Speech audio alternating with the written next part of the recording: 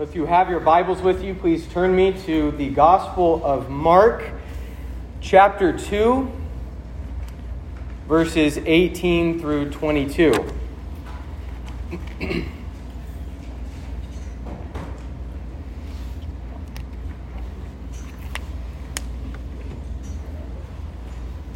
Continue on in our series in the Gospel of Mark, and today the passage before us is the Gospel of Mark, chapter 2, verses 18 through 22. Open your hearts now with faith to receive the holy and inspired word of the Lord. Now John's disciples and the Pharisees were fasting, and people came and said to him, "Why did John's disciples and the disciples of the Pharisees fast, but your disciples do not fast?" And Jesus said to them, "Can the wedding guests fast while the bridegroom is with them? As long as they have the bridegroom with them, they cannot fast.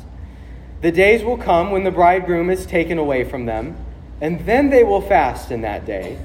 No one sews a piece of unshrunk cloth on an old garment. If he does, the patch tears away from it, the new from the old, and a worse tear is made. And no one puts new wine into old wineskins. If he does, the wine will burst the skins, and the wine is destroyed, and so are the skins. But new wine is for fresh wineskins." Loved ones in Christ, this is the gospel of the Lord. Praise to you, O Christ. Blessed Lord, who has caused Holy Scripture to be written for our learning, grant that we may hear, read, learn, and inwardly digest it, that through the comfort of your holy word we may embrace and ever hold fast the blessed hope of everlasting life, which you have given us in our Savior, Jesus Christ. And all the people of God said together, Amen. Well, we are in story number 3 out of 4 of what is sometimes called the controversy narratives here in the early chapters of the Gospel of Mark. This is Gospel of Mark chapter 2, verse 1 through chapter 3, verse 6. There's basically 4 stories here that are thematically tied together. And in each of them, Jesus demonstrates his unique authority in some particular way. And in demonstrating that authority, he stirs up controversy, because others think that they have a greater authority than he does. So we've seen him show that he has the authority to forgive sins. We saw him last week have the authority to heal those who recognize their need. Last week's passage ended with Jesus and Levi's friends sitting together feasting. You remember that? They sat down together to a feast. And now today's passage is about the opposite end of that spectrum, fasting. What is this? What is fasting? What's it have to do with the ministry of Jesus? What does Jesus say about it? Has he done away with it? Should we practice it as Christians? And if we are supposed to practice it, what purpose does it serve in the Christian life? Well, Jesus here in this passage before us today shows us that Christian feasting and fasting are all centered on him. He determines our posture towards these actions, these religious actions. And because he is near to us, we are to be a feasting people. But because he also, in another sense, a very important sense, is away from us, Christians are also fasting people. It's a both and. What is this all about? What's this all about then? Well, let's look at this in 3 steps. And the first step here is to understand the question that has been posed to Jesus. Why don't your disciples fast? That's the central question of the passage. We read in verse 18, a strange combination of groups now approach Jesus. So far in this gospel, it seems like the Pharisees are somewhat opposed to him, and John the Baptist and his people are the biggest champions of Jesus. But now here we see that whatever their ideologies, whatever their allegiances, they share one thing in common. They share in common this act of fasting, the discipline of fasting. Now, what we're talking about here, of course, is religious fasting. So this isn't fasting that's tied particularly to health reasons or to a particular kind of eating plan, but it's a sacred abstaining from food and drink as an act of devotion to God. And throughout the Scriptures, it's usually united to prayer. Jesus himself does this in the Sermon on the Mount in Matthew chapter 6. When you fast and when you pray are taken together. The Pharisees, who appear for the first time in our passage last week, they show up here again, and we learn that they're an extremely devout party among the Jews. They represent for the people a kind of upper echelon, the religious elite. And they had added all kinds of traditions to the law of Moses. That law that God truly did give to Moses and to the people of God back in the Old Covenant. Well, the Pharisees wanted so desperately to obey that law that they added traditions to it and, in many cases, by and large, ended up abusing it. And similarly, they've done the same thing with fasting. In an effort to try to very stringently and strictly obey any command from God to fast, now they've added their traditions to it, and it has become one of their victims, just like many of the other commandments of the Lord. Here's what I mean by this. In the actual law of Moses, in Scripture, there's only one day that is set aside for the people of God to fast. Only one day commanded for the people of God to fast. And that day is the Day of Atonement in Leviticus chapter 16. Yom Kippur, the Day of Atonement. That is the one day a year where the high priest over the people of Israel go into the holy place, the most holy place within the tabernacle or within the temple, and make atonement for the sins of the people of God. It is the high holy feast of the people of God in the Old Covenant. So it makes sense that that's the one day that God made mandatory for fasting for the people of God, because fasting was an outward expression of humility, of humbling oneself, and of grieving over those very same sins now being atoned for in the most holy place. And so the people of God were called to fast for the Day of Atonement. Now, in later times, we read in later passages of the New Testament, perhaps 5 other feasts that became part of the festal calendar, the liturgical calendar for Israel. We read about 4 of those feasts in Zechariah earlier in our reading. Another one is added in the book of Esther. The Feast of Purim has not just feasts involved, but also fasts involved. Okay, so now we recognize that maybe, annually, there might be 6 mandatory fasts by the later stages of the nation of Israel. But the Pharisees fasted 2 times a week. 2 times a week. Mondays and Thursdays. Every week, adding their traditions to the Word of God, and then using it to humble themselves.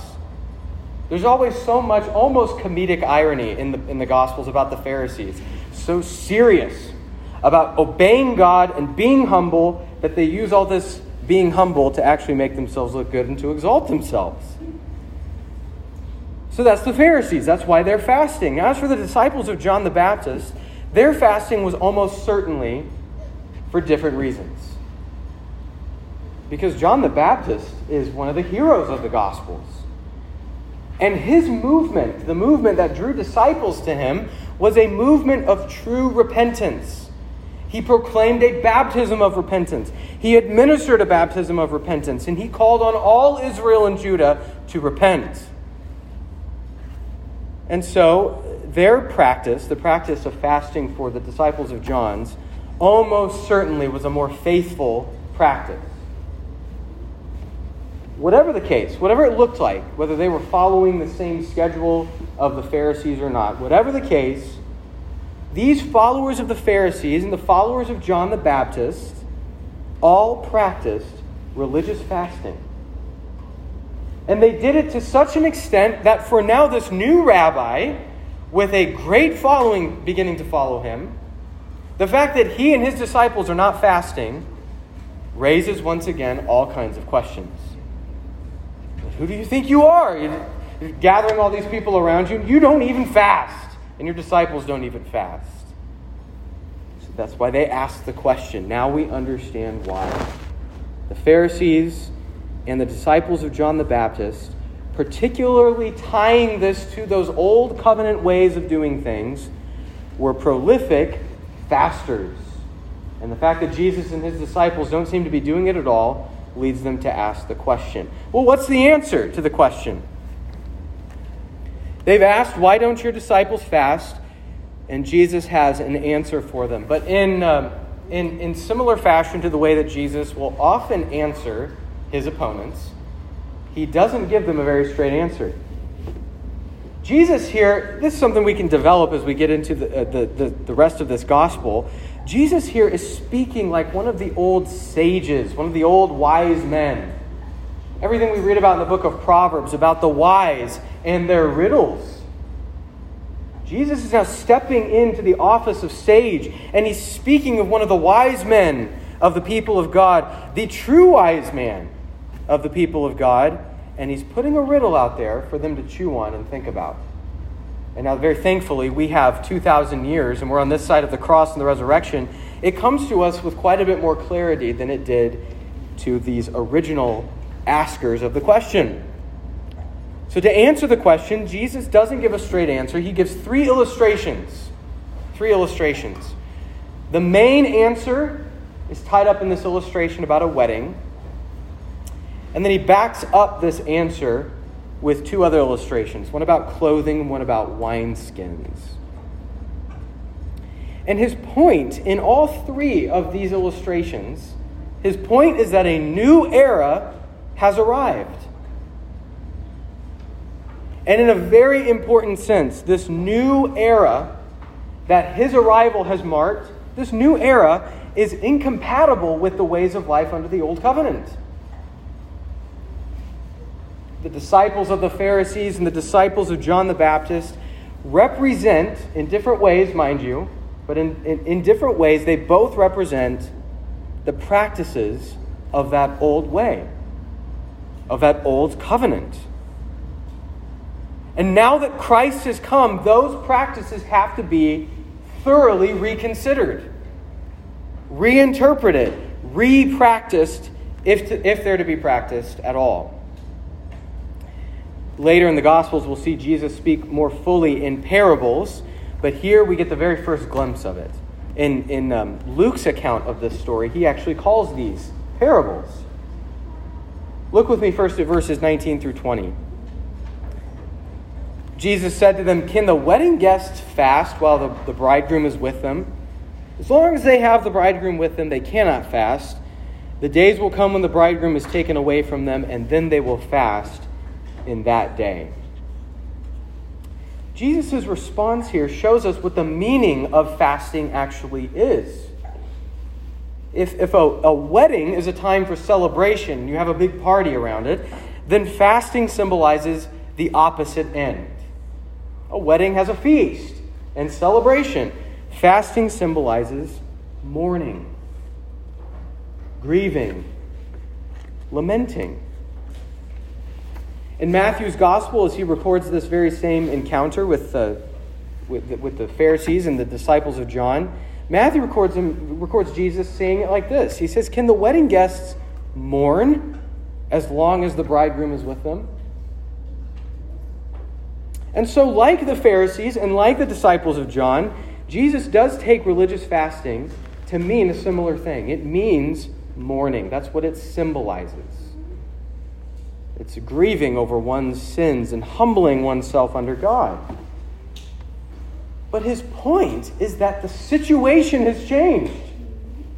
There's been new developments. In fact, there's been one significant new development. It's that he's come. He's finally arrived. In the Old Testament, the prophets spoke about the relationship between God and his people as a marriage. And God himself is the bridegroom. That's how the prophets speak about this relationship. And Jesus now says, He is the bridegroom. Once again, do not let anybody tell you, the Bible doesn't say anything about Jesus being God. This is Jesus identifying Himself as God identifies Himself in Scripture. Jesus is this bridegroom, and if the wedding guests have their bridegroom with them, then it's party time. It's time for celebration. It's time for feasting, not fasting. The situation has changed. And so fasting and mourning, at least as the Pharisees and as the disciples of John the Baptist are practicing it, is the wrong kind of response to such a situation. The arrival of Jesus marks the beginning of a new era. And while He's around, the people of God are called to celebrate. Now then, Jesus backs up this teaching with two other illustrations. Look with me at verse 21. He says, "No one sews a piece of unshrunk cloth on an old garment. If he does, the patch tears away from it, the new from the old, and a worse tear is made." In Jesus' illustration, he pictures a piece of old clothing that has a hole in it. And he says that if you just take a new patch of clothing and sew it right onto it, then what will happen later when you wash that garment is that the new patch will shrink, because that's what a new garment does when it gets washed. It'll shrink, and it'll tear away from the old garment that you tried to patch up, and it'll make it even worse. Instead of mending the hole, you'll actually just make it worse. You'll make the whole thing worthless. So you can't sew on an unshrunk new piece of garment onto an old piece of garment that's already been shrunk. That's the meaning of this illustration here. Something new just can't be pasted on to something old. All right, he goes on into verse 22, and he says, "And no one puts new wine into old wineskins. If he does, the wine will burst the skins, and the wine is destroyed, and so are the skins." And so new wine is for fresh wineskins. Wine, of course, is made by crushing grapes. You can ask the Bryant family how to do this. Wine is made by crushing grapes.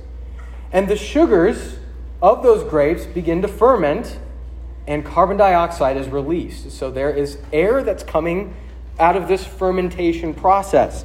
And in the ancient world, a good portion of this process would happen inside the wineskins made out of goat hide. So you have these skins, and if they're new, then there's some wiggle room in them.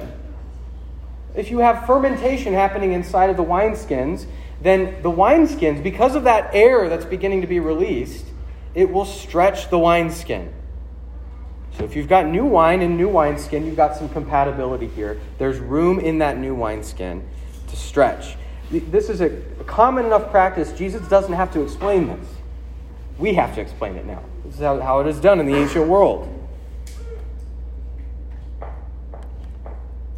But if you were to put new wine that still has to ferment and still has to release that air into old wineskin that's already reached its capacity for stretching, then the new wine will cause the old wineskin to burst. Relatively straightforward once we understand the ancient practice. And you'd not only lose the wineskin, you'd lose the wine.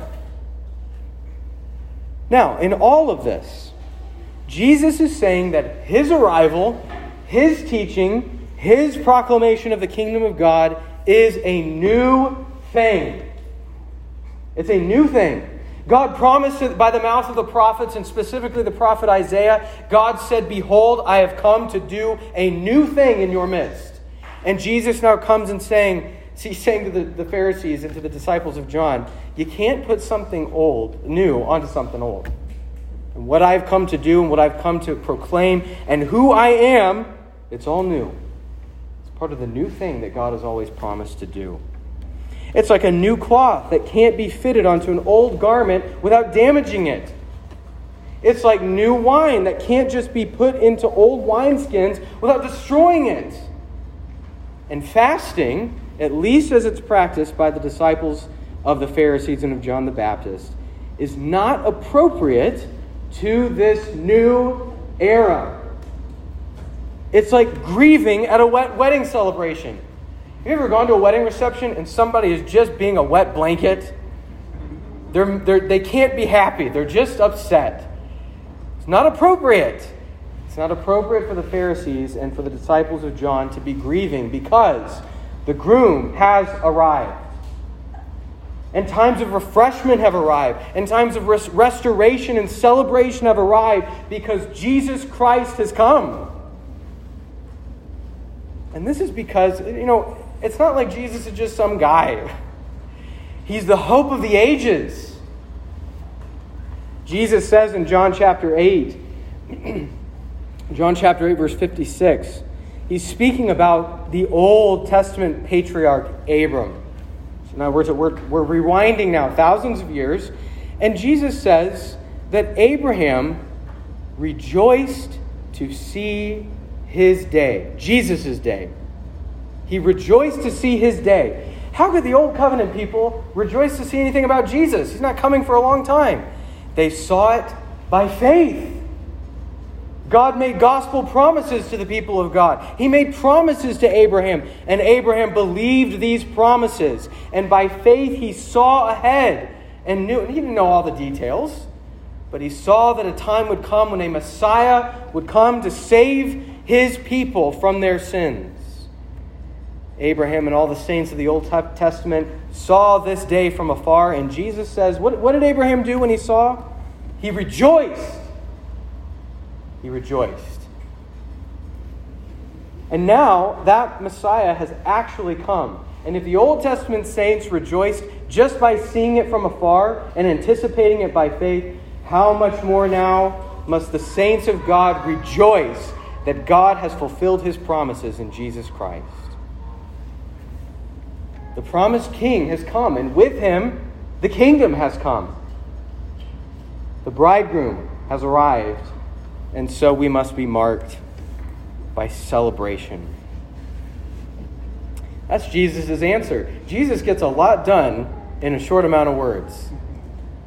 That's why the Bible's so wonderful. Jesus says one or two things, and you start to think about the significance of it and what he might be saying that's echoing the Old Testament. And everything he says is so profound, you could never reach the end of it. They ask a very simple question. Why don't your disciples fast? Jesus says, I am the hope of the ages. I am the bridegroom. And we must now, while I'm with you, we must celebrate. Lastly this morning, the question remains, should we fast?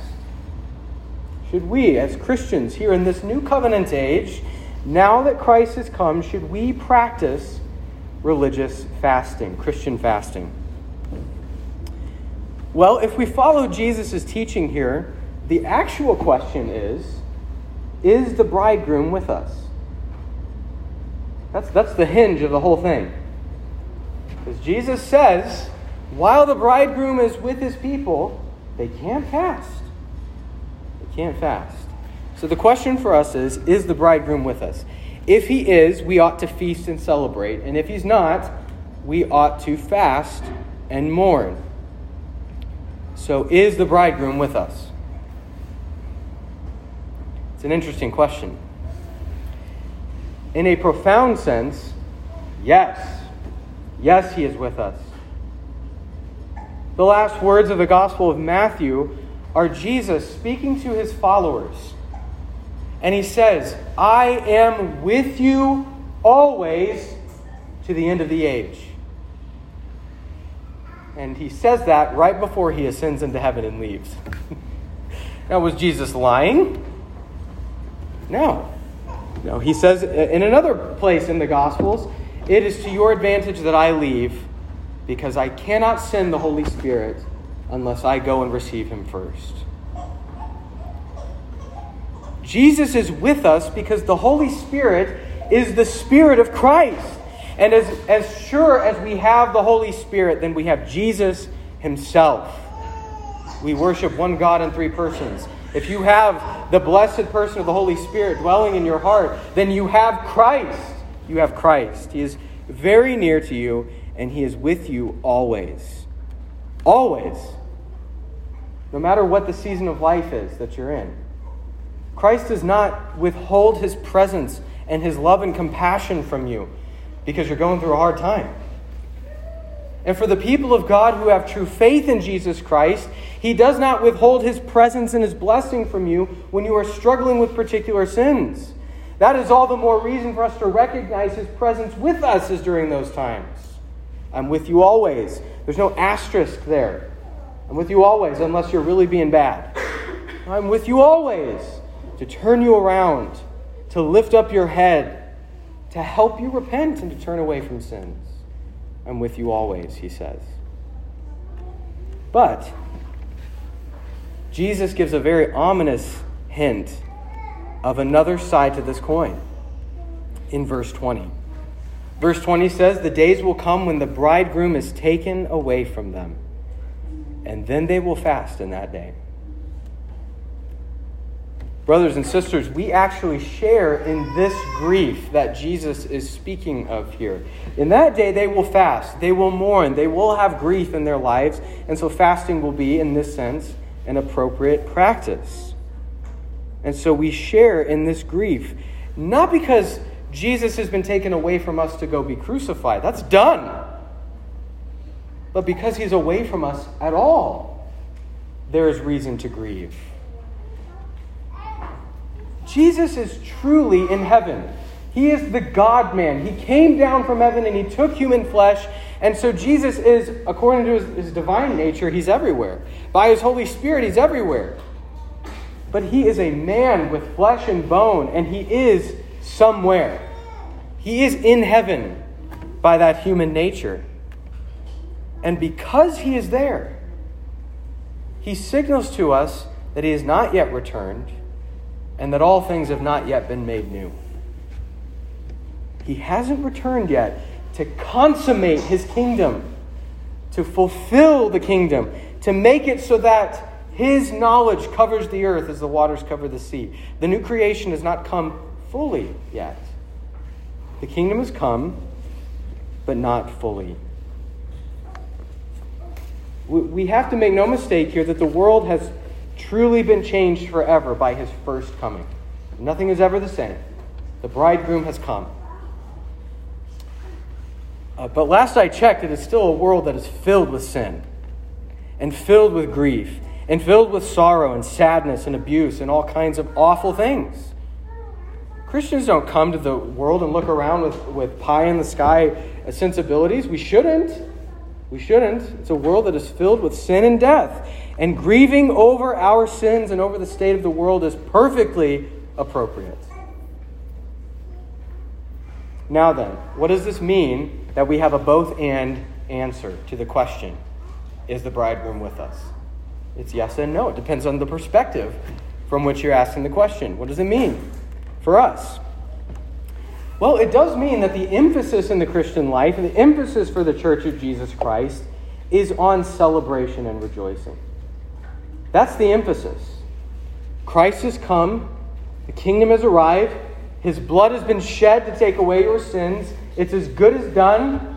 You have the Holy Spirit as a deposit, guaranteeing your inheritance. You are safe in his arms. And so we are a feasting people. We are to be filled with joy. By the way, this is why Jesus has instituted a mandatory feast in the sacrament of the Lord's Supper, and not a mandatory fast. We must feast. We are commanded to feast. And the fruit of the Spirit, by the way, if you have this Holy Spirit, the fruit of the Spirit includes joy. Galatians 5:22. The kingdom of God, Paul says in Romans chapter 14, is a matter of joy in the Holy Spirit. We pray in Psalm 51, verse 12, we sang it earlier, "Restore to me, O God, the joy of my salvation." To be saved is to be filled with joy and rejoicing that our sins are no longer imputed to us, but that the righteousness of Jesus Christ rather now belongs to us. That we belong to him, that he will never leave us, never forsake us, and will be with us all the way into glory. Christians are to be the most joyful people on the earth. But we live in the overlap of the ages. It is a joyful age, but it is a sorrowful age still. Christ's kingdom has begun, but not fully. And that should give us deep sorrow. Deep sorrow. And sometimes it's easier to feel that sorrow than others. It's not a sin to be sad.